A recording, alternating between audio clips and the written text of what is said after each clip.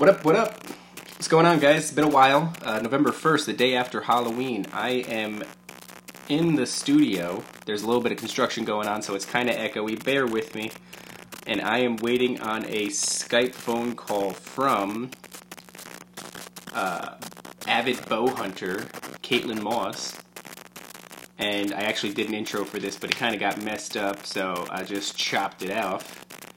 And we had to start over. But anywho, I'm trying to talk to Caitlin because, I'm interested in hunting. I'm interested in bow hunting.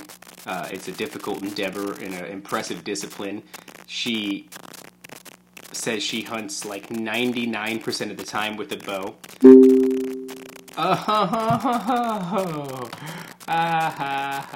That's funny.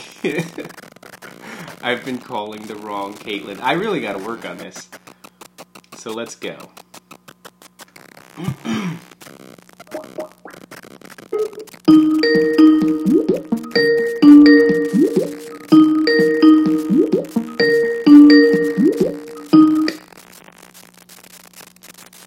Hello? Caitlin. Hi. Hi, I have been calling the absolute wrong Caitlin. So somewhere out there's a girl who's very similar looking to you, who has a picture. It's got a picture of her next to a goat, and I said, well, that's not outlandish. She's probably been near goats. And Oh my God. whoever this person is, they're gonna look at their incoming messages and go, what the hell's going on? So how are you? I'm doing good. How are you? I'm pretty good. You're out in Wisconsin right now? I'm in Missouri. Missouri, why no? Oh, were you in Wisconsin for those 10 days? No, I was in Wyoming. Oh my goodness, look, I'm off to a fantastic start. I wanted to talk to you because I mentioned to you before that I'm interested in hunting as an endeavor, but also bow hunting, so you for sure fit the bill. And I think that it would be interesting for my listeners to hear about what you do from the perspective of someone like me who has, I have little to no knowledge on it whatsoever. But thank you so much for doing this. How long do you have? Well, I have to be at work in like 3 hours. Oh, okay. That's way Pretty more much time. whatever.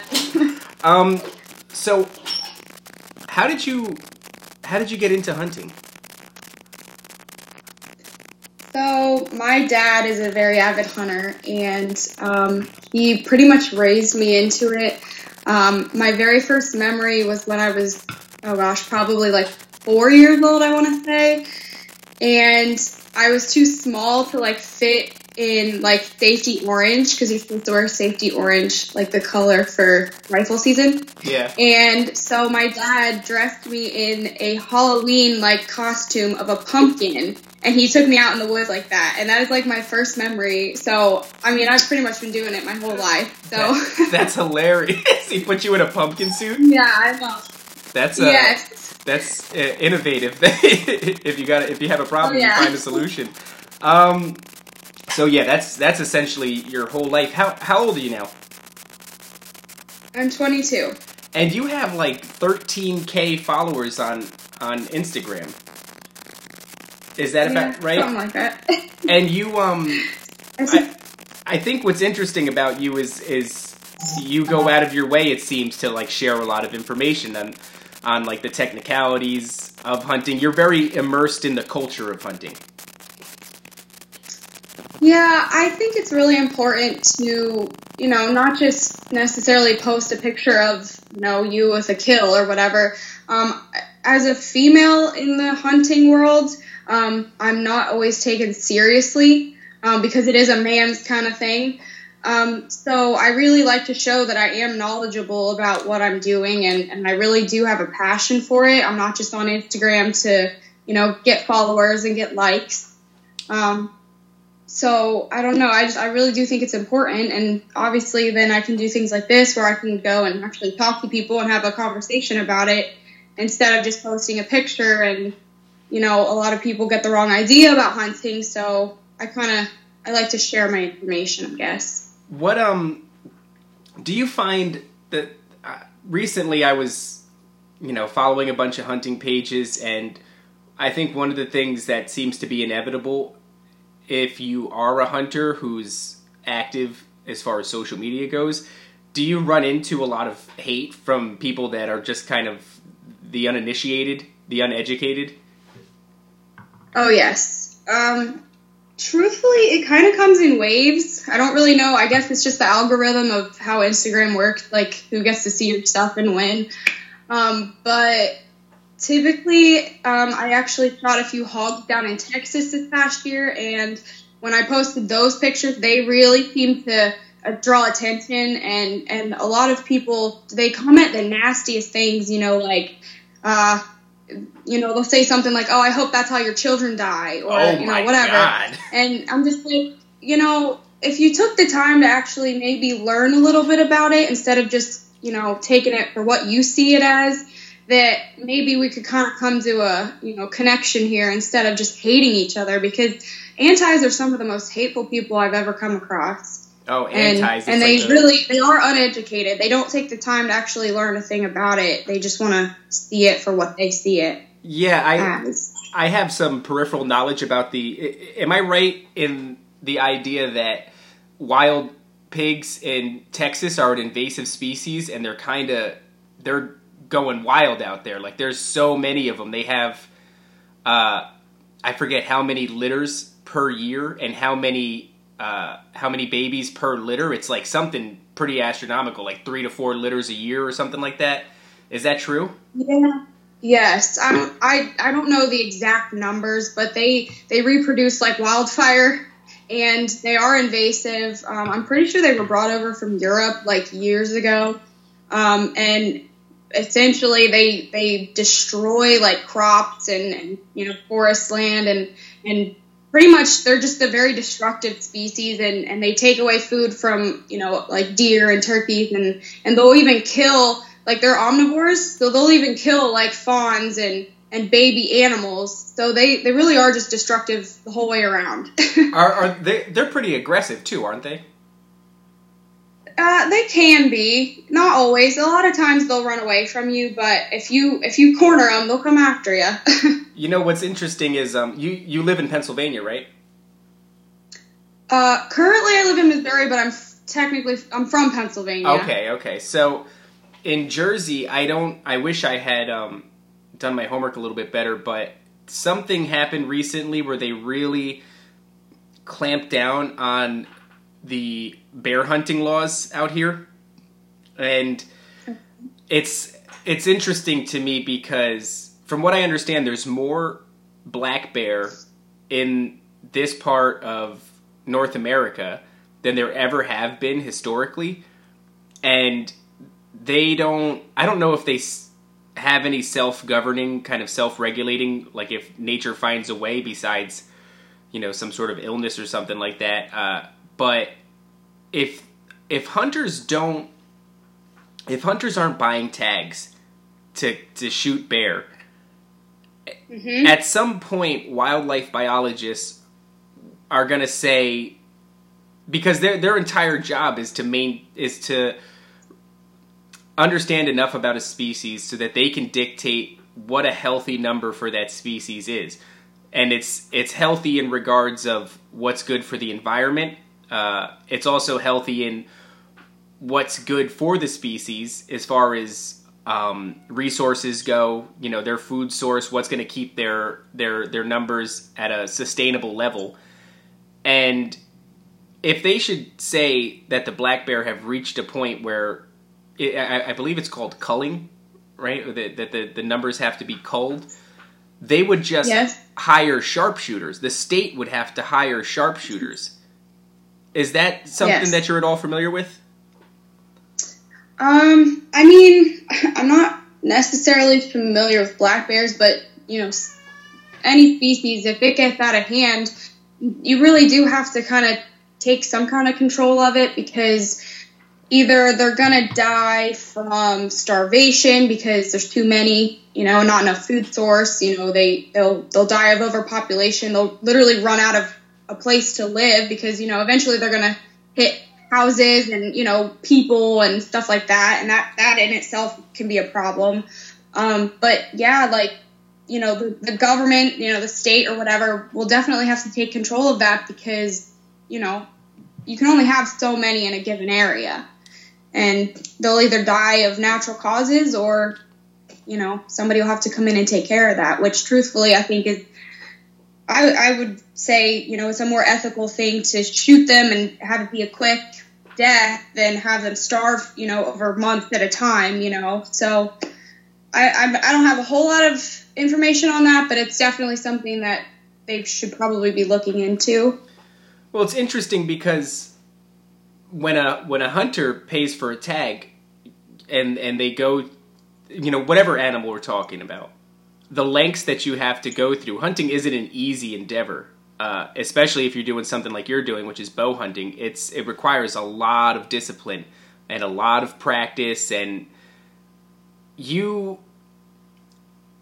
I imagine that a lot of people who would take that on, everything about that animal becomes important. The meat, the fur, like everything about that animal is something that was earned through hard work. And I don't think I don't think that the same thing applies when it's a sharpshooter. I doubt that there's the same reverence for, the meat and the fur and just everything that, like, I've heard that in Texas, they do this kind of thing where, especially with wild pigs, when the numbers get too high, they just take to helicopters and start lighting them up from the helicopters. And that meat just, I don't know what happens to that meat, but it's certainly not, shooting a deer and taking the meat home for your friends and family and having an experience out there in the wilderness for X amount of days and going through the struggle, and it's not the same thing. Yeah. Well, every state has their own kind of regulations and how they do things. A lot of times that does happen where, they like hogs, for example, I've heard of a lot of times they'll just let them lay. So I guess technically, maybe wild animals could take advantage of that, but there's also a kind of like a share the harvest sort of thing where they could donate the meat, to like homeless facilities and things like that. But as far as what states do what, I really couldn't tell you. But it definitely is not the same. Obviously they're just out there sharpshooters would be there just to eliminate numbers. Whereas, hunters actually appreciate what goes into it. It is a lot of hard work and dedication and definitely discipline to, put the time in and actually, be successful at the end of the day. So what do you it's definitely different. What do you think about the way that hunters have been traditionally portrayed? Like, I grew up, you watch Bambi, whatever it is, you watch the Looney Tunes, and Elmer Fudd is an asshole.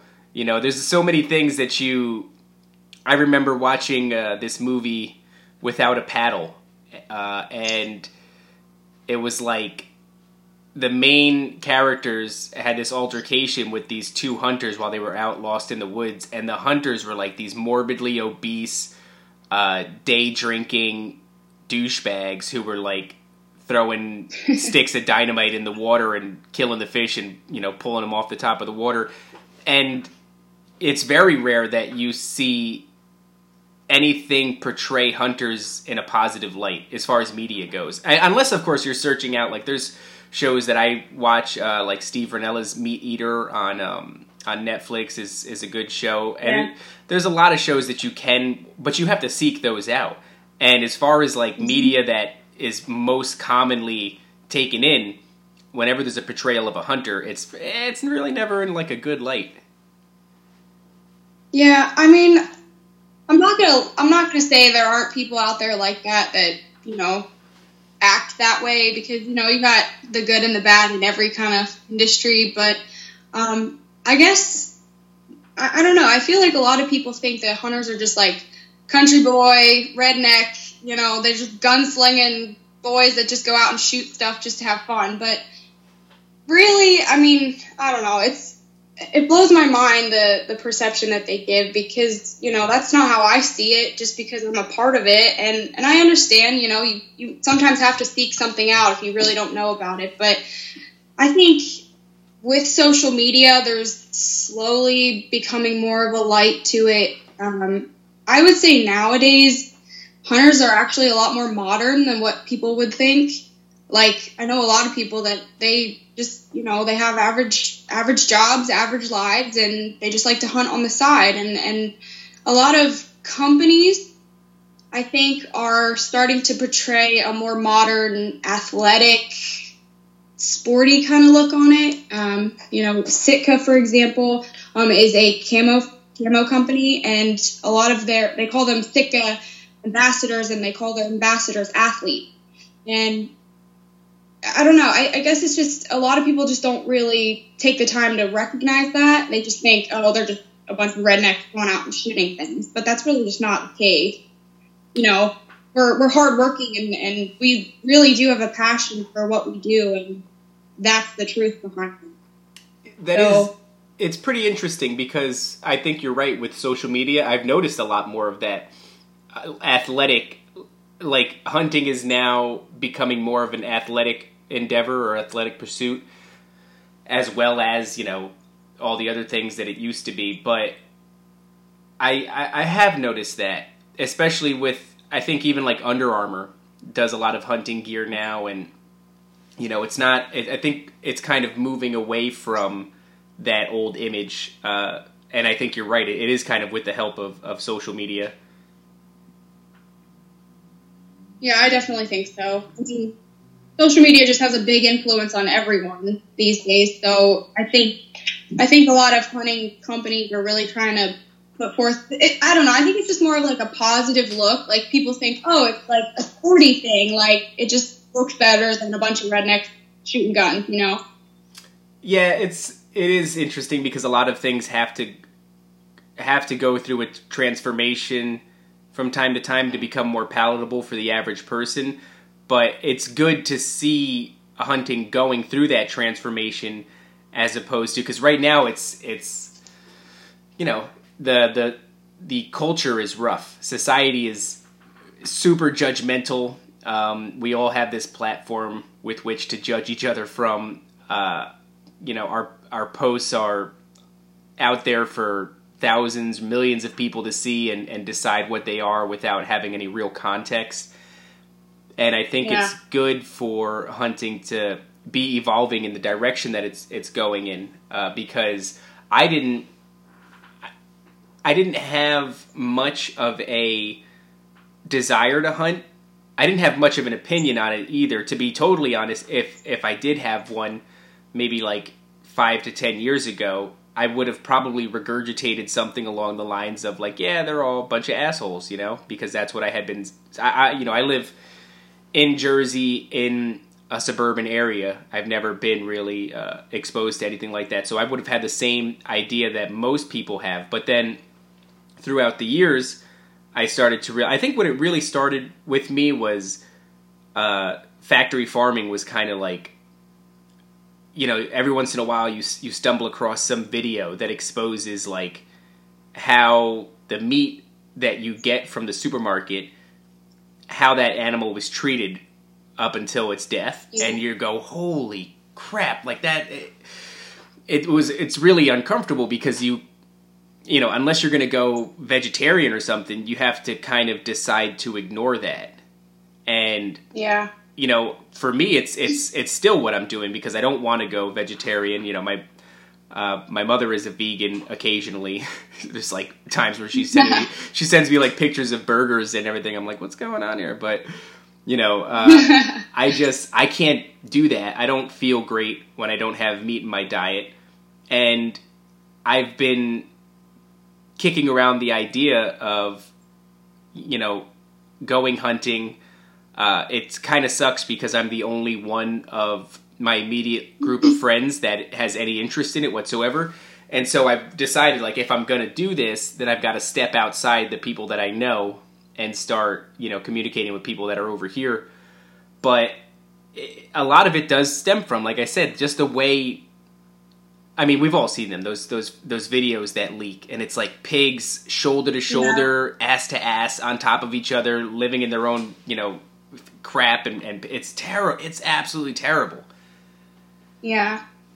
Well, so I grew up on a farm, and I raised animals, actually, like I showed them, and then I sold them for market.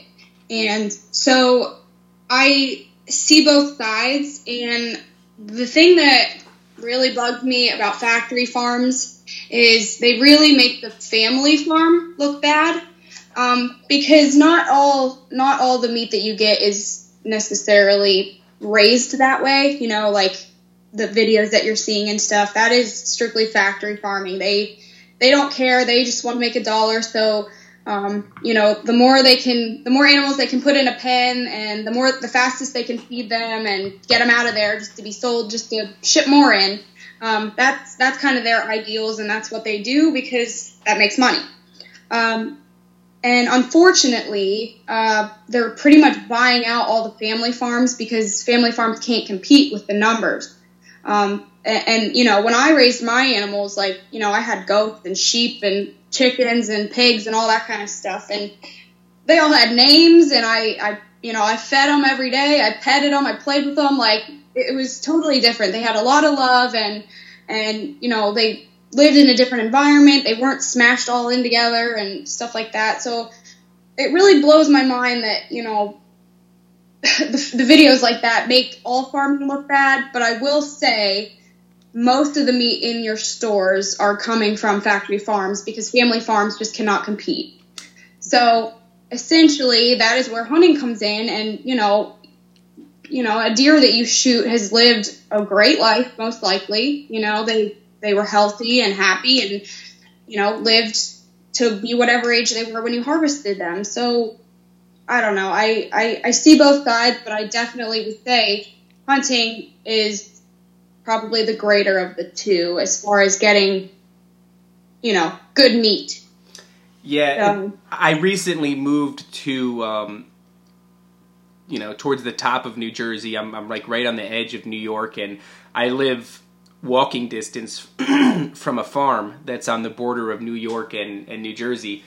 And I see those cows roaming and grazing, and they're not squashed in together. I see the goats that sometimes you've got to stop the car because they're just headbutting in the middle of the road.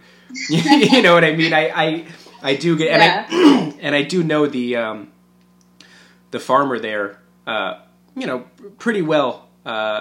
And he's a sweetheart of a guy, one of the most genuine people that you're ever going to meet, and just a hard worker. It is a shame. People have this idea, because you had mentioned, that your animals had names and that they had good lives, and that you would pet them, and they had a lot of love.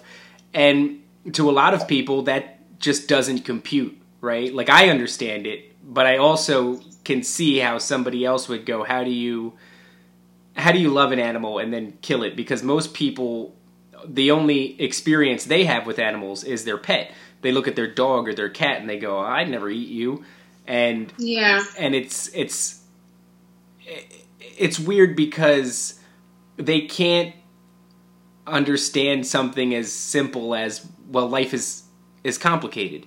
It's not all cut and dry, and you can love an animal and provide it with a good life, and then once it's reached the point where, it's lived a good life and it's time to turn it into something that your family's going to eat, it just doesn't sit with people.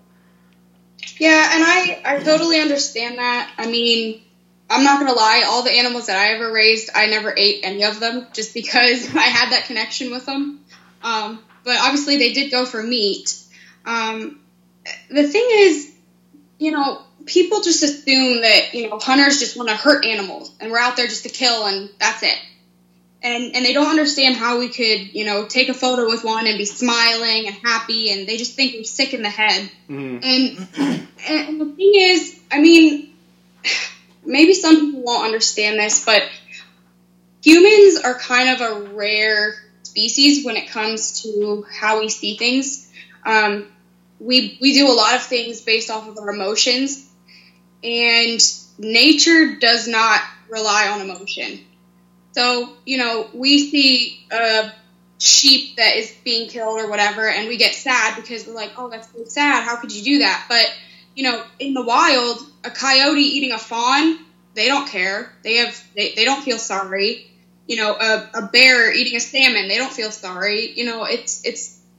We just rely so heavily on emotion that we can't see the logical life side of how it works. Yeah, I recently saw a video that it was kind of dark, but it made me laugh. It was this old couple who I guess had found a squirrel and raised it up until it was ready to be reintroduced into the wild. They must have found it when it was a pinky or something and somehow got it to stay alive, and they built a relationship with it. And one day the wife is recording while the old man goes to release him on a tree, and he puts him on the tree. Oh. You know what I'm talking about, right? Oh, I've seen it. It was so sad. Oh my God. He puts the squirrel on the tree, and he's going, whatever the squirrel's name, he's going, go on, Jimmy, get out of here. And then squirrel's like reluctant to leave, doesn't, he likes him enough that he's still staying near him, and he's going, go on. And the next thing you know, this goddamn cat jumps on the tree and takes the squirrel, and the old people get so sad.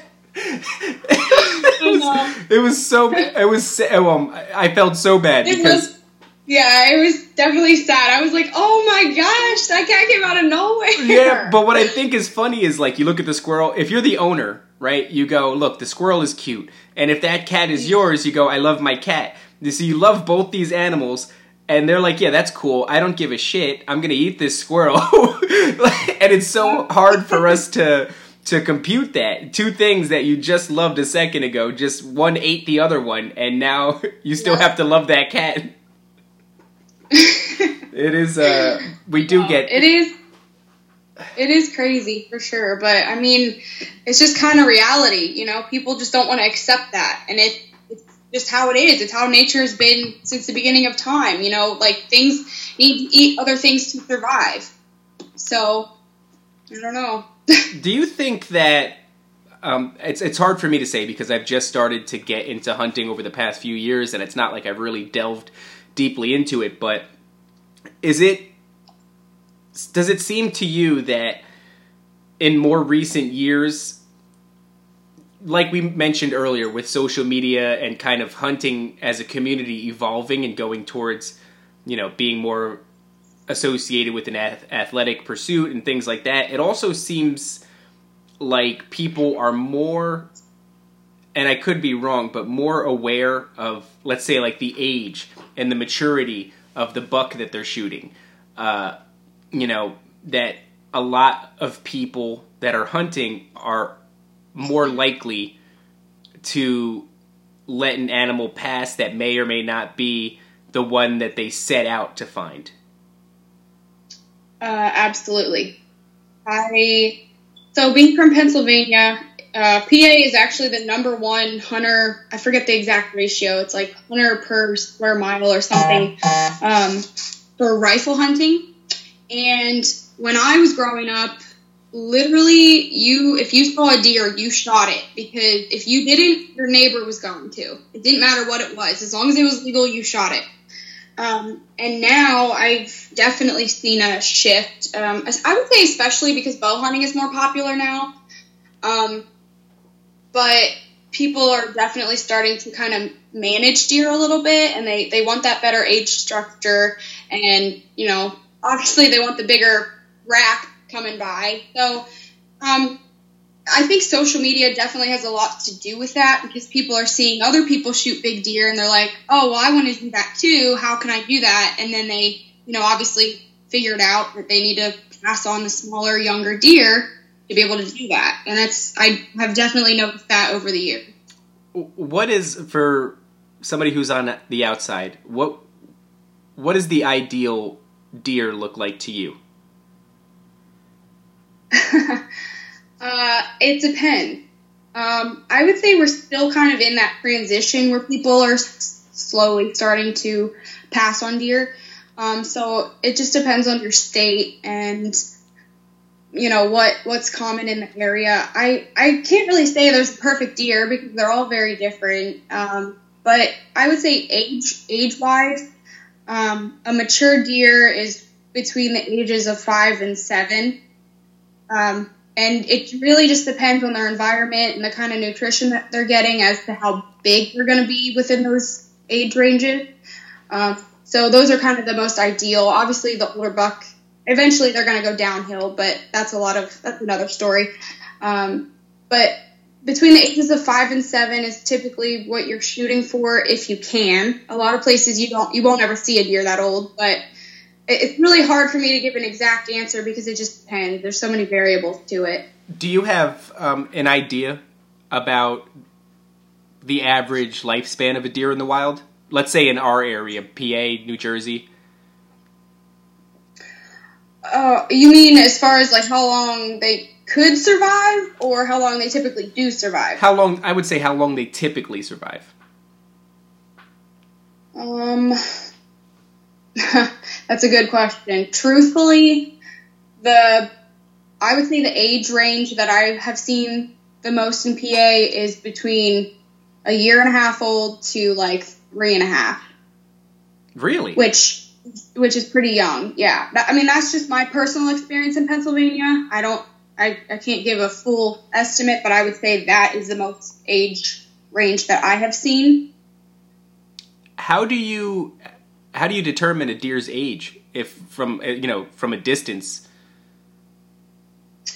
Well, first of all, do not base it on the rack because genetics and nutrition and all that kind of stuff has to go into that. You can have a 3-year-old that's bigger than a 2-year-old or 2-year-old that's bigger than a 3-year-old, just depending on, their environment.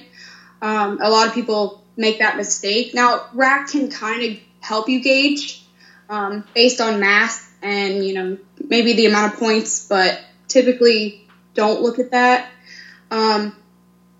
Usually younger deer are leaner. They don't have a lot of fat on them because they're, young and haven't had the chance to put that mass on. You look at their belly. If their belly's sagging a little bit, they're usually a little bit older. Really old bucks have like a sway back, like their back's not perfectly straight. A lot of times, like on their chest, it'll be a lot fuller in older deer. And during the rut, they got a really thick, swollen neck, so a lot of times you can kind of gauge on that. Also, I would say maybe like their feet, if their joints are kind of giving out a little bit, they're typically older. So usually older deer are like bigger bodied, heavier all around, and younger deer are just more lean. Okay. But the only true way to really tell a deer's age is by their teeth. So technically, you wouldn't ever really know unless you shot the deer and looked at their teeth. How long have you been bow hunting? Oh, good question. I began bow hunting with a crossbow when I was 14. And I used a crossbow for most of my life. Most of my deer have been shot with crossbow. And then I just started compound bow hunting about 4 years ago. But, it's the same season. It's just a different type of bow. And I imagine, it's really hard to say, but probably I would guess the compound bow is more difficult. Yeah, a lot of people have the misconception that a crossbow is like a rifle. To a degree it is because there is a trigger and it is already loaded, but you still kind of have to treat it like a bow because, if you hit a stick or a twig or something, it's still going to throw your arrow off and ethically you really shouldn't take super far shots. Some of them nowadays can shoot up to 100 yards, which I would never do because there's way too many things that can happen between the time that the arrow leaves the crossbow to when it hits the deer. And deer are notorious for ducking, so, there's just a lot of things that can happen. But compound bow, there's a lot more movement, and, you definitely have a little bit of a challenge because it's not already loaded. So, I guess it's a little more difficult, but... I like it better personally. You were in Wyoming, right? That was where you were the other day? Yes. And you weren't hunting out there? You were doing photography, or? I was filming. My best friend, she drew a tag, so where we were hunting, she had to put in preference points every year, meaning you can't just go out and buy a tag. So it took her, I think, 5 years to draw. Wow. And so I didn't have a tag because I didn't put in for that, but I went along and I filmed everything for her. And so you have to put in 5 years in advance is how long it took for her to get that tag? Yeah. I mean, some... Now you're getting complex on me. Some states require... it's kind of like a lottery. Like, you got to put in for it, and you may get picked or you may not. Okay, and what was it? What type of animal was this? Elk. Elk, okay. Yes. Elk are huge animals. Was she successful? She was not. She missed one, but honestly, it was a very tough hunt, and this was the first that her and I really got to elk hunt together. That was only the second elk hunt I've ever been on, and we definitely learned a lot. So I'm excited to go back and attempt it potentially in the future, but it took us I want to say 7 days just to find the elk, and then when we did, it was a pretty far shot. It was like 363 yards, so it was a bit of a challenge, but it was still fun nonetheless. Well, it's not. I mean, it happens pretty often, right? An unsuccessful hunt. You could have all the preparation in the world, and you could go out there and spend 10 days out there, and it just doesn't happen for you. Oh, absolutely. It's not a guarantee, and definitely not every time you go out. For deer hunting, I go out as many days as I possibly can, which is pretty much every day, and I might shoot 1 or 2 deer a year. Wow. So, yeah. Which, truthfully, a lot of that has to do, with, like we were talking about passing on deer. I do pass on a lot of deer, but that still doesn't mean that I'm going to find the one that I'm looking for. So, there's that too. You said that you have something coming up, right? What was it that you were... Nebraska.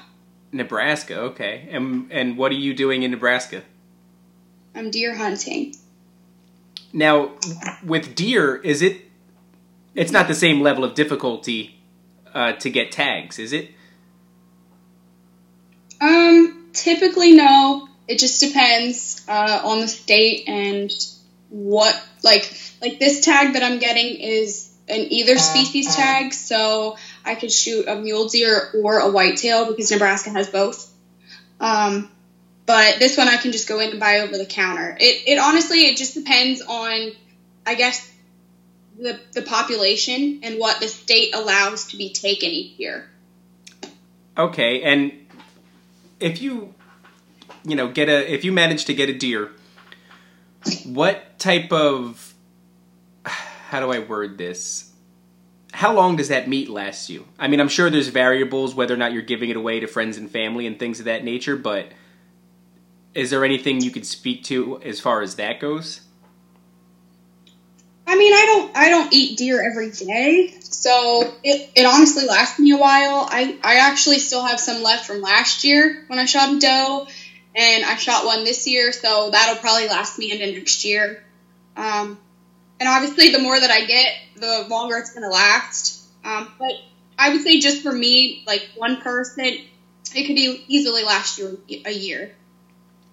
Yeah, that's really interesting. It's I don't know. It's I don't think a lot of people understand that you don't have to go out there and you're not gonna. It doesn't matter how much you want to go out there and shoot a bunch of deer. Good luck. And the idea that you're gonna, that hunters are out there just mass slaughtering animals and eating. It's you could live off one deer for a year, or I imagine if that's the way you're putting it. If you're a family of 3, like it's, in my house it's me, my wife, and my son, and And I imagine that if I got 2 deer a year, that I could stretch that through a bulk of the year. Yeah, I mean, if you eat it every day, obviously it's not going to last you, but I mean, you're not out there eating steaks every day either, you know, so exactly. It can last you a while. So you'll still go into the supermarket and buy meat off the shelf? I do not like to, mostly because, kind of going back to the family farm thing, when I was growing up, my cousins raised cattle, and obviously I raised animals too, but they had cattle, and we would always just buy from them. So I grew up on, like, home-raised beef and pork and that, you know, things of that such, but I really avoid the store if I can when it comes to meat.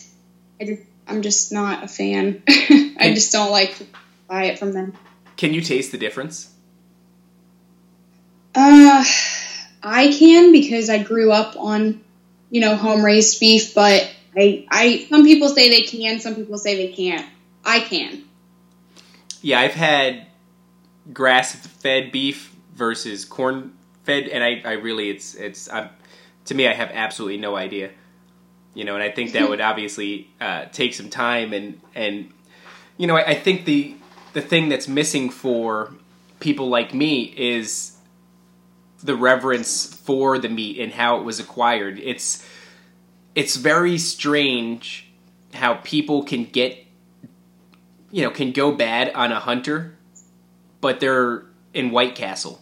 You know what I mean? Like, you're eating meat. If anything, the person that you're pointing a finger at is at least taking responsibility for where that meat comes from. They're not waiting for somebody else to do it for them and then put it in this pretty styrofoam and saran wrap package for them, and then it's the same thing as pulling a can of coffee off the shelf at ShopRite. You know, we're so detached, and I mean, unless you're a squeaky clean vegan, which even vegans, it's like the amount of small animals that are destroyed in the combines when they're harvesting, you know, all the stuff that we eat as far as produce goes. There's death on all levels, and to me it's like... Well, go ahead. Well, I was just going to say, to me it's like at least hunters are taking responsibility and doing the hard work and having the experience, and there's no question in their mind where the meat comes from. You know, they acquired it. They put in the hard work. Yeah, absolutely. What blows my mind about vegans is, you know, they can hate on us for killing and stuff, but, you know, they don't think about, you know, all the products that they're using that affect animals, or, you know, going out and even just building a house. You're technically taking away environment from wild animals. So it doesn't really matter what you do. You're gonna technically be a part of it, whether you choose to think you are or not. Right. So that blows my mind that they can be so hateful towards people that are taking responsibility and you know, owning up to the fact that they're doing it the best possible way that they can do it, instead of just being completely blind to it. Yeah, it's interesting too, because like you just said, you don't really get to live without something else dying so that you can. But the people that are, you know, I don't want to say all vegans, but a lot of, especially the online, you know, vegans, those people are kind of ruthless, and they say the most brutal things. And I just wonder, like, is it a clean back and forth? You know, our hunters, after they've spent 10 days in Wisconsin, you know, unsuccessfully hunting an elk and going through all this, are they finding the time to hop on their laptop and go bash a bunch of vegans and you know, telling them that they hope their kids choke to death on tofu? Like, I don't think that's happening. Oh gosh, no, but that's a pretty good comeback. Yeah, gotta remember that one. No, honestly, they're just a bunch of keyboard warriors who have nothing better to do than just hate. I think they're just unhappy with something in their own life that they just feel the need to go out and attack somebody else to make themselves feel better, because I really can't think of any other reason.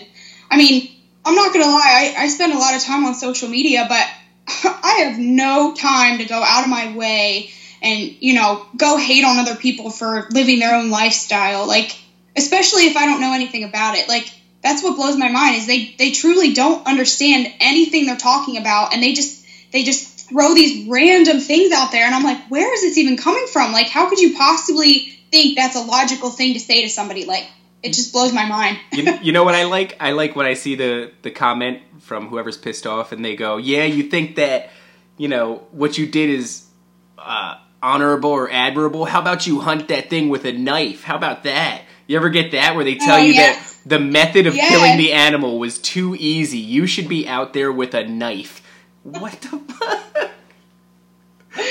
Yeah, I know. It's so crazy. And I'm like, all right, well, either way, it's going to die. So, I'll do my best. Yeah. If you want to see it, I'll try.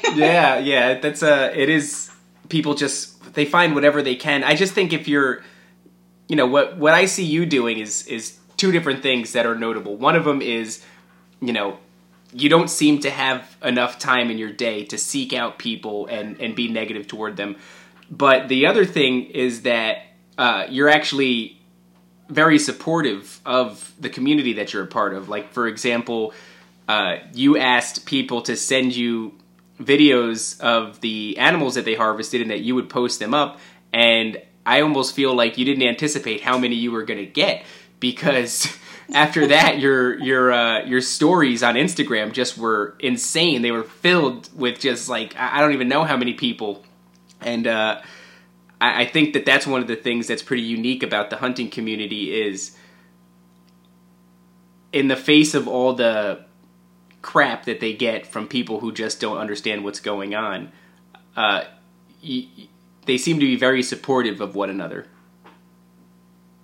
Well, I really try, because I'm not going to lie, hunters can be some of the worst critics as well. And I think a lot of that just has to do with social media pressure. And, I mean, obviously the antis are after us, but I think that's kind of always been a thing. It's just more prevalent now that there is social media.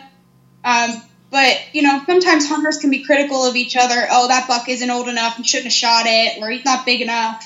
And I think that's just kind of crazy. I mean, personally, I think, whatever gets your heart pounding and what makes you excited, and if you're happy with what you shoot it, don't listen to everybody else. And, because if that was the case, no one would ever shoot anything. And then that really isn't helping the deer in the long run, because then the population would go up. It's just kind of crazy. So I really want to just support everybody and just show that and unite the community, because if we don't unite, obviously, we're just going to fall apart. So I don't know. I just really try for that. So, which for sure is the right way to go. Instead of spending your time and hunting people down to say negative crap to them on their, instead you should be looking for people that you admire, people that are, positively contributing to what it is that you're into. It's social media can be this tremendous tool for reaching out and communicating with people, and to use that, we only have so many hours in the day. Whoever's working a full-time job, whoever has hobbies and interests and a family, and when there's those people, I mean, if you tell me you work 40 hours a week and you have a child and a wife and you have a hobby or two, and you're finding the time in your day to sit back and keyboard warrior, to go back and forth with somebody about what the hell are you doing? Do you not appreciate the time that you have? Do you not have something better to do, something more positive? Hop off that person's page, go find somebody you like and say something nice. Yeah. Exactly. It is pretty amazing. It's probably hard for you to see it any other way, but because you've been doing it since, like you said, 4 years old, is there a way that you could speak to what it feels like to be responsible for putting food on your table? Oh boy. Because I just imagine it's for me, I go, like I said before about the detachment from what's on the supermarket shelf, is I go to work and I work my 40 hours and I come back and I buy groceries and, you know, somebody else did all these things, but I don't, you know, it's, people have a sense of pride. Like, I worked for this food, to put food on this table, but it's got to be a whole nother level when it's like, no, I literally worked to put food. I've worked for years and years to become good at putting food on the table. Like, that's got to be a whole nother, you know, I've heard people say when you grow something from your garden, as far as a vegetable goes, and then all of a sudden, like, it wasn't there at all. It started as a seed. You harvested it. You put in the time to make it grow. You harvested it. You cooked it. And now it's sitting on a plate in front of you, and you and your friends and family are enjoying it. I imagine it's got to be a whole nother level, but something similar to that. Yeah, I mean, it definitely is. If I'm being honest, it's really not something that I can explain or really put into words. It's just a kind of a feeling that you have to feel for yourself by doing it. And I know obviously not everyone can do that. But it's like, I don't know, maybe practicing as much as you can at softball and just doing the best you can and you know, going to practice every day and, you know, staying late or whatever it takes to get good at softball. And then you finally, you know, I don't know, you guys win state or something, like, and then you just have that feeling of accomplishment and just that pride, and that's kind of what it is.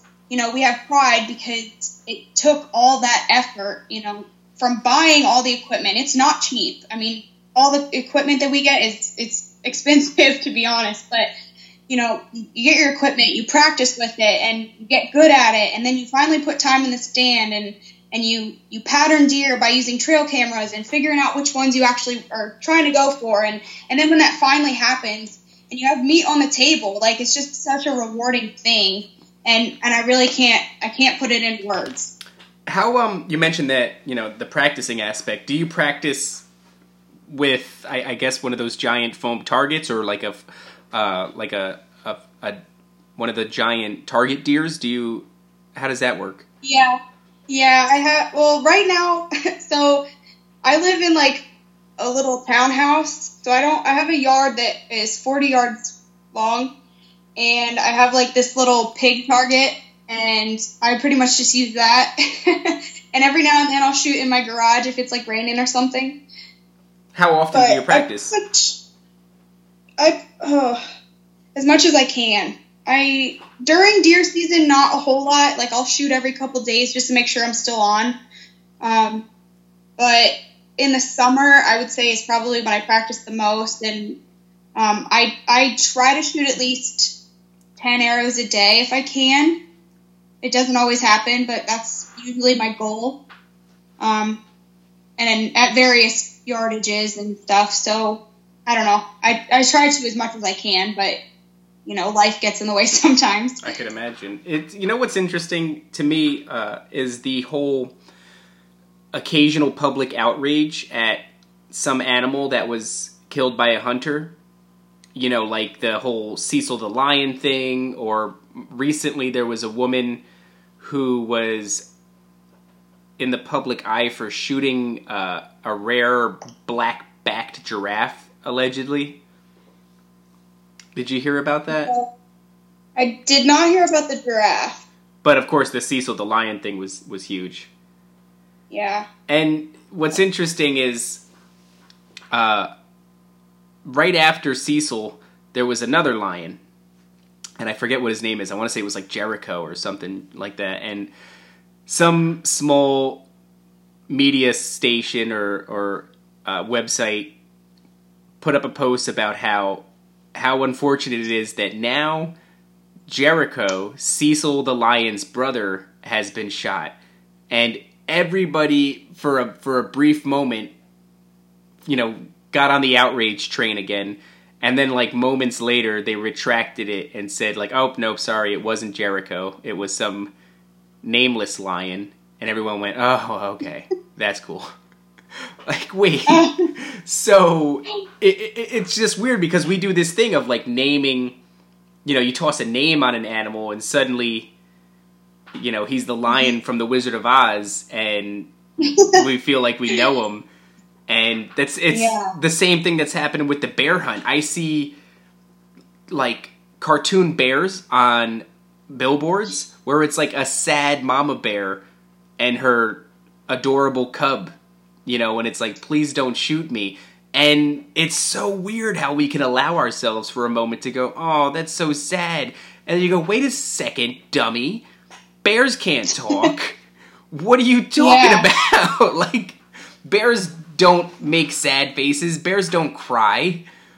It's really strange. It's like this willingness to just Cecil the lion. He wore pants. You know what I mean? Like, Cecil the lion had a family, and he went to the bar every Wednesday with his buddies. Like, no, he didn't. It was a fucking lion. He didn't. It's really strange. We allow ourselves to, you know, it's the same thing with Bambi. And every kid grew up with Bambi. You know what I mean? I'm sure you've seen it at some point. Well, Bambi's like my favorite movie. And you're out here shooting deer.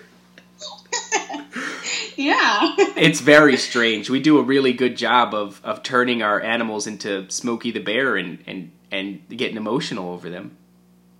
I mean, I'm not gonna lie, like, people, they get it twisted. They think that, oh, we hate animals and, you know, we're ruthless and whatever. I get sad, like, when my pets die, like, I love them and I'm very sad for that, but it kind of goes back to what I was saying about nature doesn't rely on emotion. Like, the bear that you're seeing or the lion or whatever, they don't feel the same way about you that you feel about them. Right. So, you know, I don't know why we do it. I guess it's just in our nature, but we just base everything on emotion. And, oh, it's so sad, but it's life. Life has death. I imagine that in the circle of people that you associate with, this isn't an issue, but does it frustrate you, the average person's disconnect from nature? It only frustrates me when they have something to say about it. You know, not everyone can be a hunter. Not everyone should be a hunter. But, you know, when you get those keyboard warriors or whatever who have some strong opinion about something and they really don't understand how it all works, that's when it's really frustrating. And it's really frustrating when you try to explain to them, you know, okay, this is why we're doing this or whatever, and then they still want to argue with you. But, it's kind of like a losing situation. You're never going to win with them. So that's when it really kind of gets annoying. Have you ever had a moment where you managed to get someone to actually calm down and see things from your point of view? I wouldn't say I necessarily, like, converted someone, but there have been conversations that I've had where, you know, I could at least come to some sort of, like, agree to disagree kind of thing, where they would at least see my side, and I do my best to see their side, because, you know, you can't necessarily win an argument if you don't see both sides. So I try my best to be very understanding and listen to them, because that's really what they want. They just want you to hear them. So I do that, and I just do my best to be calm and civil about it. But sometimes it's just a losing thing. You just kind of got to let it go and move on. Yeah, it's interesting, because I think that the main argument that a person could have is that they don't want to hurt anything. And, like, that's admirable. I get it. We live in a world where everything is suffering. Everybody's suffering on some level, and at the highest end of that spectrum, you know, like I said with the factory farming videos, you see that, and your knee-jerk reaction is like, I don't ever want to hurt anything. I don't ever want anything to hurt. And I get that. And I think that is probably the strongest argument that a person could come up with, but I think that it's also just not feasible. It's not something that can happen. We're not going to find a way anytime soon to exist in a world without suffering. And I guess the argument to that could be, well, if you start minimizing it now, maybe years and years down the road, if everybody adopts that, we'll get to a place where it's so minimal that it might as well be non-existent. But, you know, if you go back to the thing with the wild boars and the helicopters, at some point something has to happen, because if you don't keep the population in check, terrible things are going to come as a consequence to that. You know, black bear, as you mentioned, moving into residential areas because their numbers have gotten to a point where, you know, there's not enough room for them anymore. And then they're in your garbage can, they're in your backyard, you know, something happens and you leave your garage door open and you come out and there's one in there, or you run into a mother with her cubs and there's too much, there's just not a way. I don't see a way where we're going to get to some place where nothing has to die anymore. Actually, unless we start doing, you know what? I was going to say, unless we start doing lab-grown meat. But still, what about all the animals on the outside of the lab that still need their numbers in check? Yeah, I wouldn't necessarily trust that either, but I mean, there is no way to, you know, fix that, because the Earth is only so big, and obviously it's not getting any bigger. But our population, as well as animal populations, keep growing. So we are running out of space, and eventually, you know, it comes down to a human's life over an animal's life, and humans are very entitled, and we think we're top dog, and I guess we technically are. So obviously the animals are going to come second, so they're the ones that need to be managed, and, you know, unless we have some mass die off of people, like, you know, there's no way to really get around that. Yeah, and at the end of the day, I'm pretty much team human, so as much as it sucks to have to kill the bears or kill the deer or whatever, I mean, there's more, the amount of car accidents in the northeast of America, I forget what the numbers are, like in Jersey, for example, I feel like it's like 10,000 a year or something like that, car accidents caused by deer, and people say, well, that's just from us taking up their living space, you know, because we keep expanding and we keep building, and to an extent that is true, but I found out recently that the numbers are, historically, there's never been more whitetail in this part of North America than there is right now. So I don't know what that is, if there's just more food sources in a way. Like, I remember growing up in a small town that was kind of like the suburbs, and when I grew up there initially, when I was like 6-7 years old, there was no deer. By the time I was like 15 years old, suddenly deer had been creeping into the neighborhood, and now if I talk to my old friends, they see them every day. So something's changing.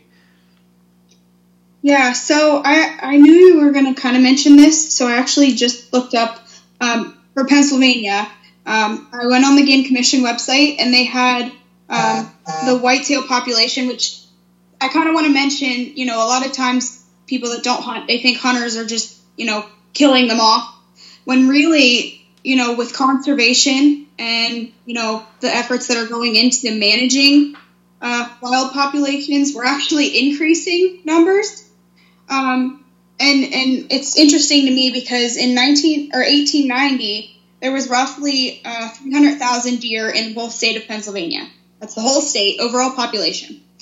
And today, as of 2016, there were 333,254 deer that were harvested. So that's not even the overall population. That's just the amount that were harvested in that year, which was over 33,000 more than what the total population used to be back in the 1800s. And so they would not have issued those tags if that number wasn't sustainable. So I wonder what the actual number is. Yeah, I tried finding it, and I didn't have enough time to actually look for it. But I really don't know what the full number is. But it you know, obviously there's a set tag limit for a reason. You know, they're trying to keep it at a healthy number for not only the animals, but for the environment and human safety.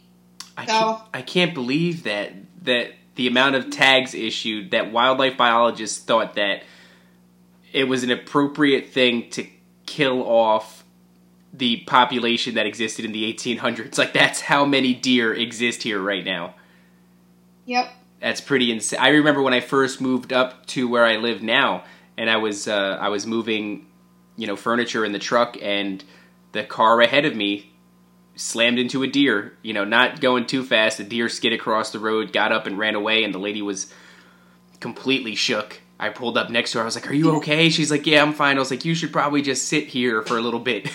You know what I mean? But I see them. It's like they're just standing. It seems like they're just standing on the edge of the road, just trying to get you. Like every day, every day. They're waiting for you. That's what it seems like. It's crazy. I don't know. You know what's interesting too? How you mentioned that what hunters are doing is actually increasing the numbers in some ways, and I imagine that's by getting rid of the older bucks so that the younger deer don't have to compete for sexual partners with the older bucks. Is that accurate in any sense? Yeah, I mean, older bucks, they're definitely territorial, and they're not going to let the young ones in, but when you take that deer out, it allows not just one young deer to come in, but multiple, potential bucks that are going to try to grow and, get those does. I wouldn't say that's the only factor, but it's definitely part of it. Well, the reason that I mentioned it is because earlier I mentioned a story about a woman who shot this, quote, rare black-back giraffe, and I could have my story wrong, and maybe somebody will correct me in the future, or I'll figure it out, but from what I gather, all male giraffes will reach the stage of being a black-back giraffe. The reason that it's rare is because they typically don't live that long in the wild, so when you do see one, it's a really older, mature giraffe that has been around longer than your typical giraffe. So what happened is this giraffe it killed, I forget what the number was, of younger male giraffes that were trying to compete for sexual partners in its territory. I guess they're also territorial.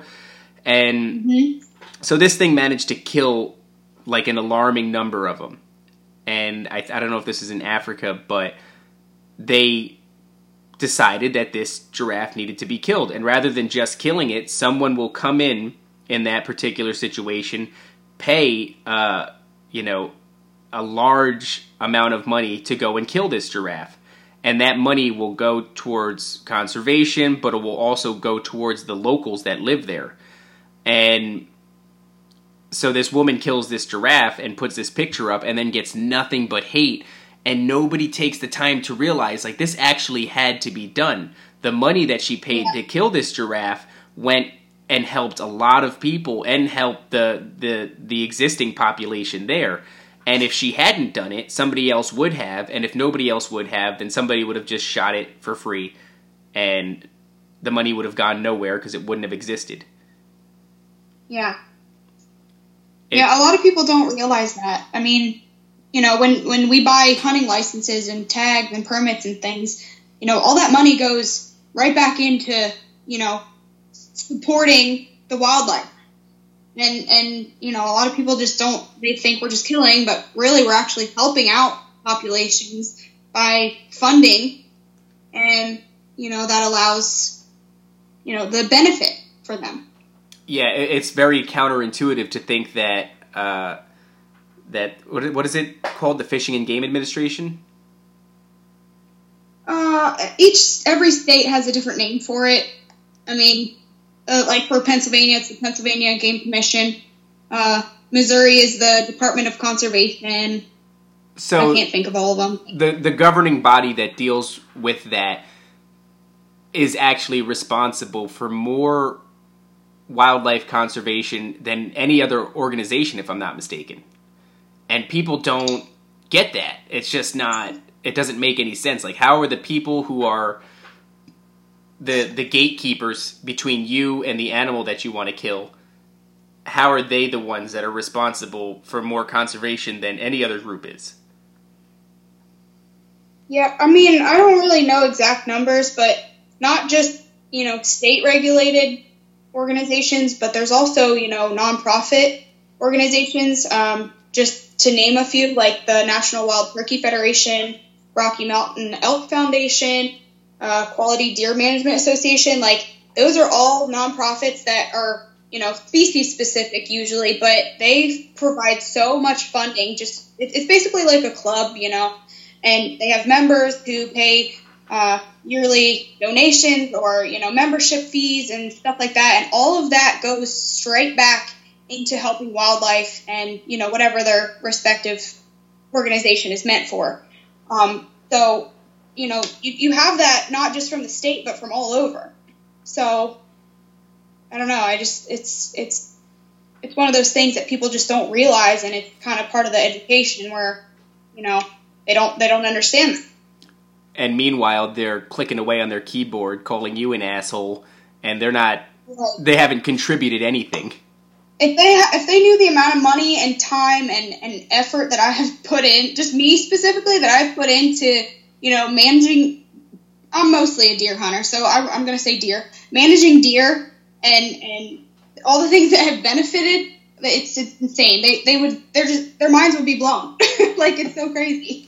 Yeah, I had gotten into this subject from people like Cameron Haynes and Steve Rinella, and I've listened to them on other podcasts, and I just think it's so counterintuitive and so amazing and so hard to argue. Like, once you understand that, I had no idea. I really didn't. I mean, even all the other topics and details aside, the fact that a bulk of the money for conservation comes from hunters, like, that puts a hole to me in every argument. I can't see any way around that.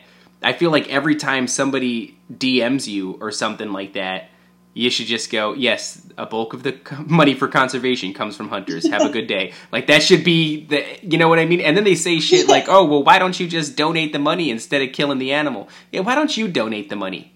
Or shut up, Yeah, I don't see you doing it. Exactly. It's the self-righteousness of people to hop on and start clicking away, and they know absolutely nothing about it.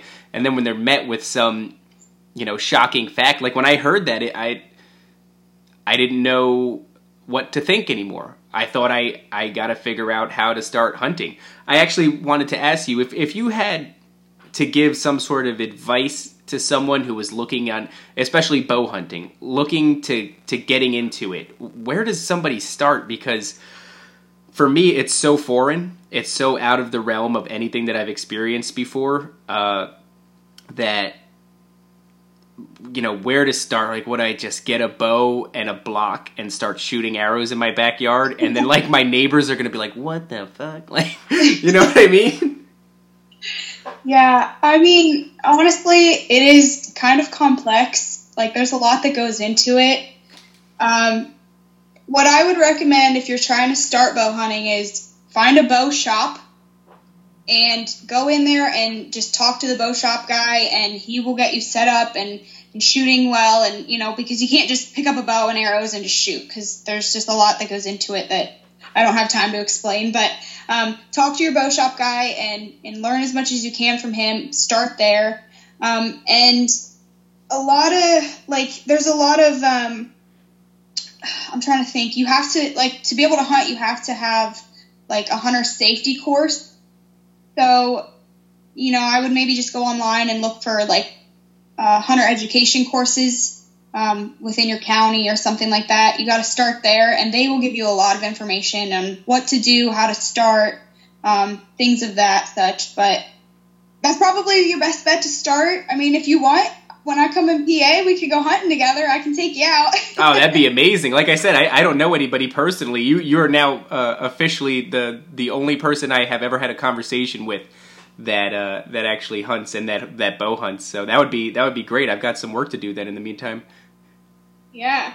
I mean, truthfully, there's just so much that goes into it that I can't really explain it. It's kind of one of those things you kind of just have to go out with someone, have them show you what to do. because it's a very unique thing, I guess. But definitely practice. Once you get your bow, practice.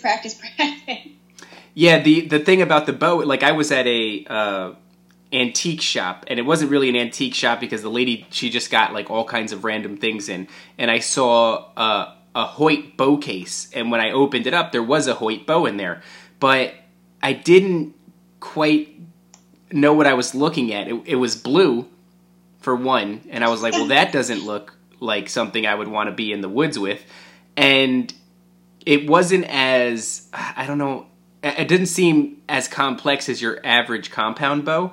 Like it had, what are those called? The big wheels on the ends of a compound bow. Oh, cams? Yeah, it had cams, but it just didn't look the same. I don't know. And if it was blue, well, every bow brand kind of has their own look to them. But if it was it like a bright metallic-y blue? Yeah, it was a bright metallic-y blue, and the bow itself was like, the arms were flat. Yeah, so that was more than likely like a target bow, like for competition archery. That's the vibe that I got, yeah. Yeah, that's not something you would want to hunt with. Yeah, and it was so hard because she was like, well, it's $70, and I'm like, well, that seems reasonable. I don't, and then I left, and I was like, let me try to do some research. So I hop on Google, and I'm like, shiny blue Hoyt bow. Like, damn it, I don't know. Like, it's just so hard to get a foothold on anything. So it's, and like you said, the stuff is not cheap. The equipment is very expensive. So I've got to figure out, one, I've got to do the research, and so my recommendation for you is to find a bow shop, and if you're working on a budget, don't go with the brand new, newest bow that's coming out on the market. Don't do that. Find one that's a few years older, because they're typically cheaper. I'm not going to say cheap, but they're typically cheaper.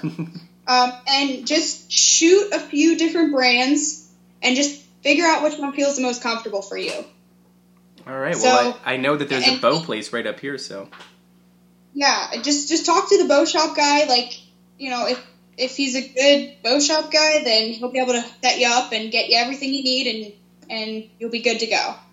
All right. You said you're going out when? You're very close to going out again? Well, I work like every day this week, but Sunday I'll probably be going out. And for how long? Well, all day. Oh, no. Didn't you say there was a trip coming up? Oh, Nebraska? Nebraska. How long are you going to Nebraska? I'll be there November 9th to the 16th, I believe. Wow, so 7 days. Yeah. And it's getting cold. Yeah. All right, Caitlin. Well, good luck in Nebraska, and thank you so much for doing this. It was great to talk to you, and I hope that my listeners, who are very much like me, they don't really know much about a lot of things. Hopefully, they know a little bit more, and at least I have a place to start. So, thank you so much. Yeah, thank you for having me. I hope your listeners learned a thing or two, and if they have any more questions, feel free to send them my way. Where can they find you? So Instagram is typically what I use the most. My handle is K8LINM_34. Kind of complicated, but. It's like Essie. It's Caitlin M_34, but yeah. Instead of 8lin, it's literally the number 8. Yeah. Super original. And so Instagram is where most of it goes down. Yeah, I mean, I have Facebook too, but Instagram's what I'm on the most. Yeah, Facebook sucks anyway. Yeah. All right, Caitlin, I really appreciate it. Thanks again for doing this, and good luck to you in Nebraska. Thank you. I appreciate it. All right, you have a good night. You too. Bye-bye. Bye. That was cool. That was cool. Yeah, man. It's just, to me, this whole thing was, I really just wanted to get at how weird it was that people should be so hateful and negative towards hunters. And like she said, there are some of those stereotypical people out there. And it's unfortunate, but there's so many hunters that are doing it in a way where they have reverence for the animal, in a way that's disciplined and much more difficult than the average person even understands, in a way that's sustainable. You know, like she said, not everybody could be a hunter, or not everybody should be a hunter. Imagine what it would be like if every single person hunted. You know, probably wouldn't be much left to hunt. But if you can, maybe you should. You know, factory farming is disgusting, but is also a necessary evil if you want to feed the sheer numbers of people that we have on this planet. So I understand, but it's just strange. I mean, it's not strange, really, the hate that they get. People very rarely do their research, and more often than not, they're going with the emotional knee-jerk reaction to a thing. You know, you see an animal laying there dead and somebody, hello cat, somebody holding the head up and smiling, and it just doesn't compute. You look at a dead animal and a person that's holding it looking happy. But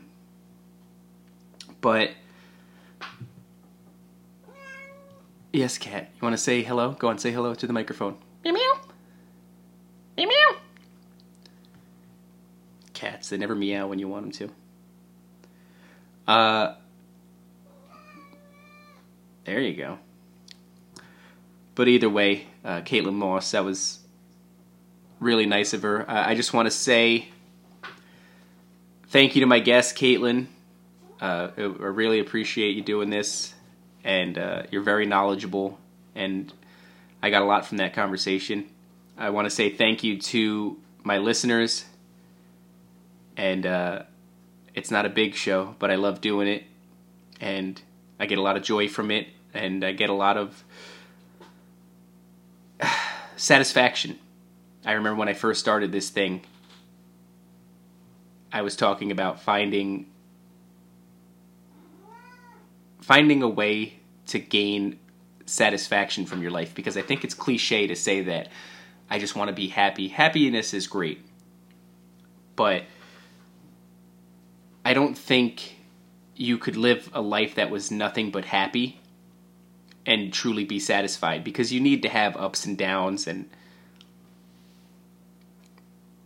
and so far this does bring me satisfaction. So that's it for today, guys. I got 2 episodes coming up next week. My buddy Russell Built on Instagram, who actually built the 6-foot-tall grandfather clocks that are currently one is in Joe Rogan's studio, and the other is in the Fighter and the Kids studio. You could actually see them if you watch them on YouTube in the background.